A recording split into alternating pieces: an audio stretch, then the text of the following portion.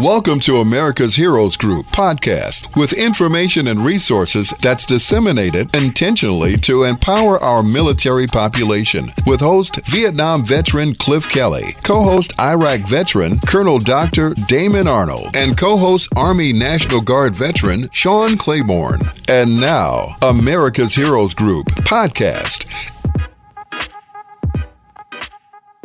And Glenda is not here today. She is attending the funeral of her incredible uncle, who is a wonderful man who did many, many great things and was really a great, close mentor to Glenda. So we extend our condolences to her entire family and to Glenda.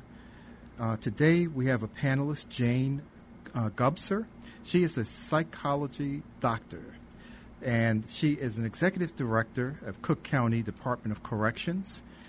She actually had attended St. Ignatius College Prep and then went to a Jesuit education at Spring Hill College in Mobile, Alabama. After that, she then became a career as an executive assistant to Sheriff Thomas Dart, who we love on this program.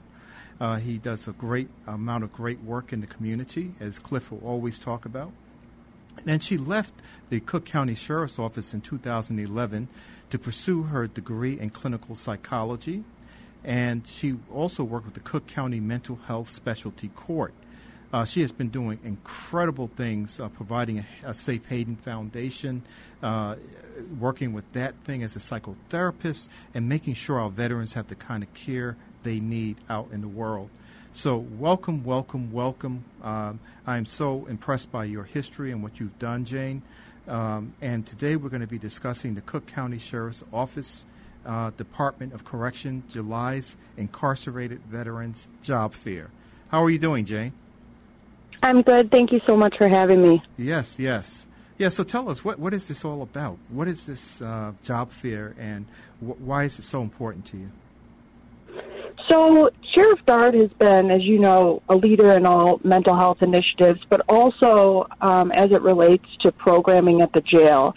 And one of the fundamental ways that we incorporate the community into the jail programming is we typically invite people from the community to come in. Number one, we just recognize that that's the best way for us to start engaging people in person-centered care, and we're truly putting a face behind the resource. So earlier this month, a couple of the community members that we've been working with came into the jail, and they set up a resource fair similar to which someone in the community might attend, right? So if you're going to a college fair or a job fair out in the community, and everybody who came in had an offer for a resource specific to working with veterans. And they really were able to sit with each individual, show them what type of resources they had to offer, and just start that relationships to plant the seeds for potentially supporting them once they go out into the community. Yeah, because, Jane, you return to the Cook County Department of Corrections, right, as the chief of programs, and you were overseeing the educational, religious, mental health, and wellness programming. And then, in March of 2020, you worked with the CIRMAC Health Services on a collaborative plan to navigate the COVID-19 pandemic, which all of us are consumed by right now. And in May of 2021, you became the XO, or the executive director of the Cook County Department of Corrections. So, I mean, that's a tremendous, achievement. First of all, so I have to congratulate you on that. Thank you. But Thank you. Also, it has implications that you are bringing your knowledge from the different offices you've been within, and your training as a doctor of psychology into this whole mix of how do we really work with people who are in, the Department of Corrections. Yeah, and I think, specifically for those individuals who've served our country, they've had one of the most complicated journeys there are. So you have the complex, complicated system of navigating, whether it's working in the military, the Air Force, coming back to America and reintegrating into the community. You have that challenge in and of itself, and then you have a parallel challenge for the men and women that we were working with on this event, which is trying to navigate the criminal justice system. So, unfortunately, the challenges that the veterans who we work with at the jail face, they're very serious and it's difficult. And Sheriff Dart has always recognized that it's more complicated for these individuals, and that, we really need to recognize the position that we're at the Cook County Jail. And I think if the sheriff was on right now, I'd never want to speak for him, but we do what we do at the Cook County Jail because it's the right thing to do, and it's the responsible thing to do. And I think that Sheriff Dart always uses his position of power to try to implement positive things, and really just recognizing that these are the types of things that we need to do to hopefully minimize any type of recidivism or relapse or any reoffending behaviors that these individuals might get into once they leave the Cook County Jail, because it's very difficult. And I remember when I started working with the veterans, very naively, I assumed that there were two different paths people fell down, whether it was you were an honorable discharge or not honorably discharged. And then as I started working with people, I realized that it's much more complicated than that. There's so many buckets that people can fall into, and that's why it's great for us. So we had people from Jesse Brown come in, and we have people who work with veterans to figure out exactly what type of resources they're eligible for. And everybody who's in our custody, especially the veterans, they all might qualify for different things based off of their personal experience.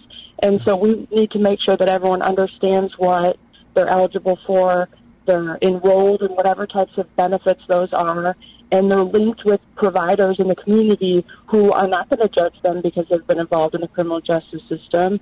And they know that they're there to serve them. And so that's really what we did, is we acted as a place to facilitate that type of engagement in a way that hopefully people's guards were down and they were able to have true conversations and put good plans together.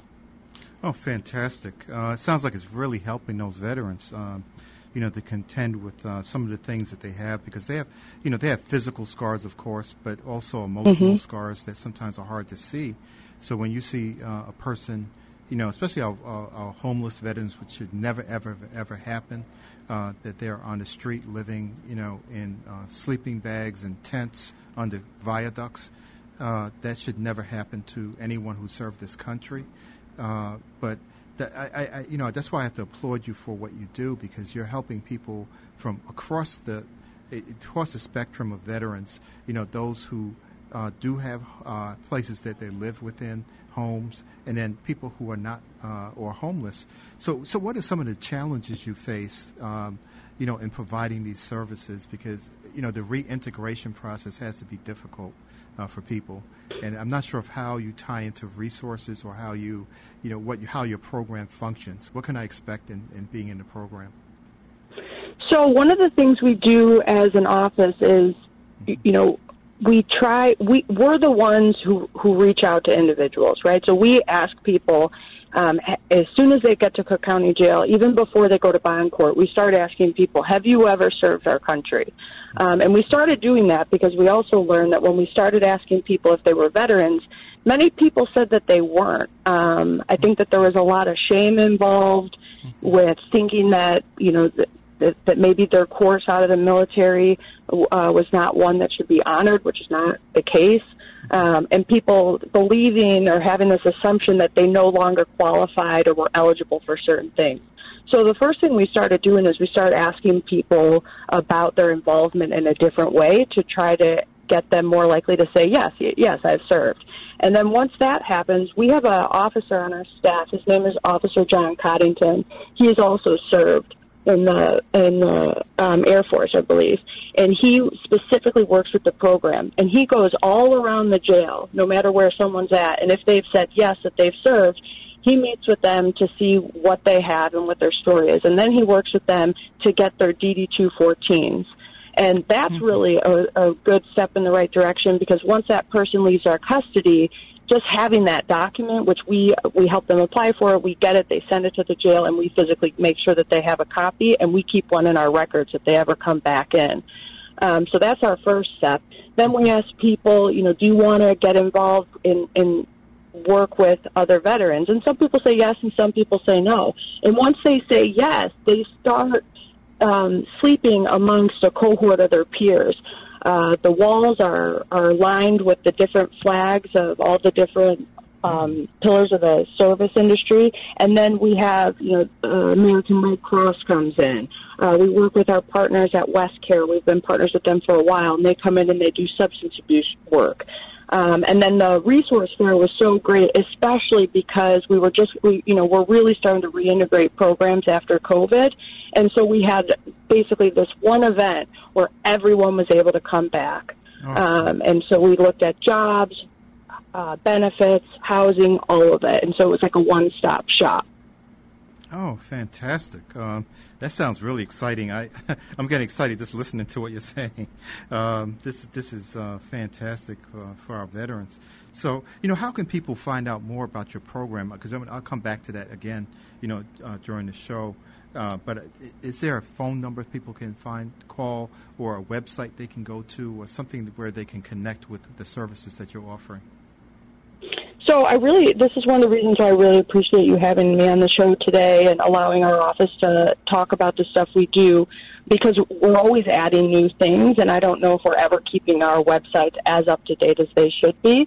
But anyone in the community who's looking for assistance with programs or support for people who are incarcerated, we have a Sheriff's Office care line, and the phone number is 773-674-CARE, C-A-R-E, and there's every day you can call that line and you can ask questions, and we'll make sure that we either direct people in the right way. The other thing you can do is you can send me an email with my first name, Jane, last name Gubser, G-U-B as in boy, S as in Sam, E-R, at ccsheriff.org. And then, you're just going to reach out right to me, and I'll make sure to get you whatever you need or point you in the right direction. And I'm always excited to talk about the veterans programs we have. It's a program that I'm most proud of. Oh, fantastic. So, tell us a little bit about, some of the things, because, I was mentioning in an earlier program that, I used to be the director for the Illinois Department of Public Health, and one of the legislators asked me the second week I was there, so why did you take this job, to help the public when, to help people when you could have had a more lucrative job outside, more money, a lucrative job. And I said, well, it was just 3 words. And he said, what are you talking about? And I said, they're above your chamber, we the people. So we're here to service the people. And so as a person like Service Dart, like yourself, is that Jane, that is really servicing the people, we the people, it matters. And so, tell me something about what motivates you to want to do this, and maybe it's a success story, and then we'll talk a little about the challenges that you're thinking about after that. So, I think you and I are kind of people maybe cut from a similar cloth. I definitely was someone who was always very, very passionate in social justice works, and that's why I'm so grateful and privileged to be working for Sheriff Dart. He's definitely someone, like I said, who uses his position of power to try to implement positive change.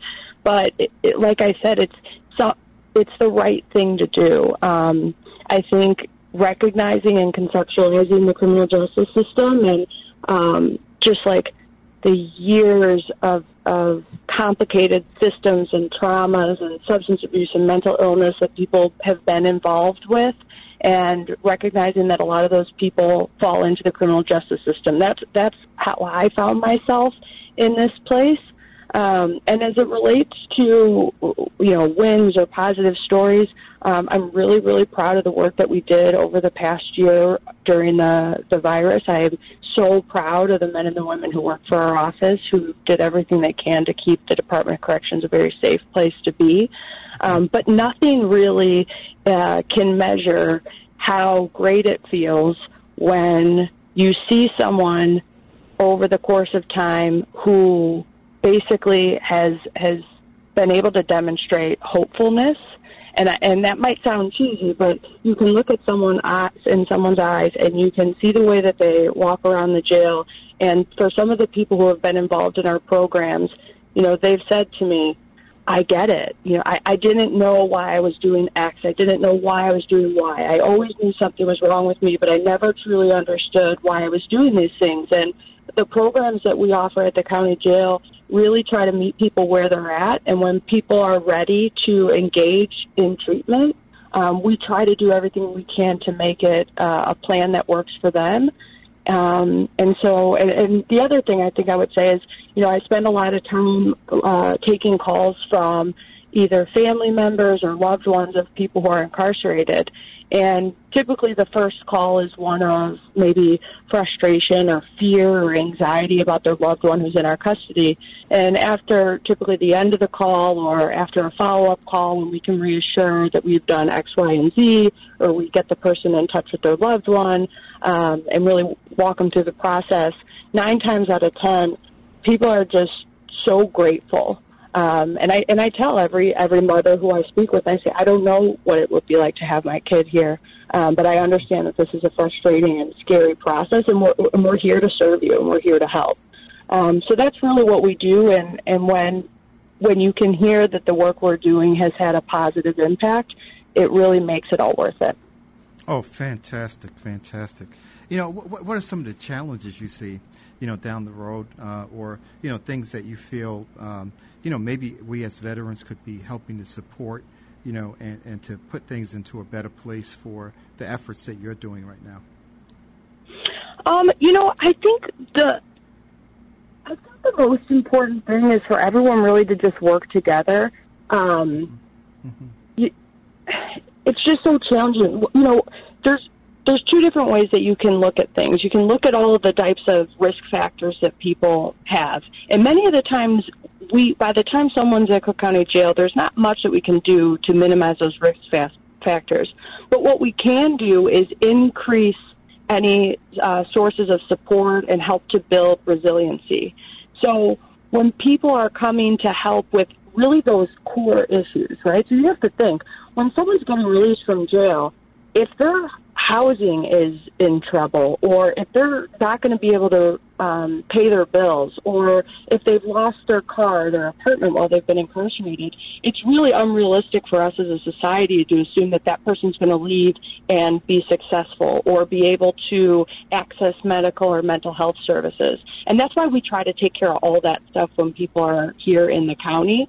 But the more and more people realize that there are services out there that meet their needs, that there's going to be no judgment for those people accessing them, and truly an understanding that people need help. People need them to walk with them through the process. And so typically when people ask me about what I think is missing, I think we truly need more peer navigators or people with lived experiences who will walk people through the process, almost similar to an AA model where you might have a sponsor. People need that. People need someone to every day walk through that process with them and let them know, number one, it's okay, you can do it. I'm here for you. Today wasn't a good day. Maybe things didn't go the way you thought, but tomorrow you got to wake up and you got to do it all over again, right? Put that suit back on, get back in there, and try again. And that's hard. So I think more and more people trying to be a support and walk people through the process is something that might go a long way. Great. Well, we just ran out of time, but we're going to have you back again. I love the work you're doing, Jane. Thank you. And again, call 773-674-CARE, and that's 674-2273. But 773-674-CARE. CARE, C-A-R-E. And then you can also go to put Jane, J-A-N-E, Gubser, Gubser, at ccsheriff.org. So that's Cook County Sheriff. So ccsheriff.org. So thank you for what you're doing for our veterans, and God bless you for what you do and for your service to our nation. Thank you for listening to America's Heroes Group podcast. Don't forget to subscribe so you won't miss an episode. And for more details, visit americashg.org.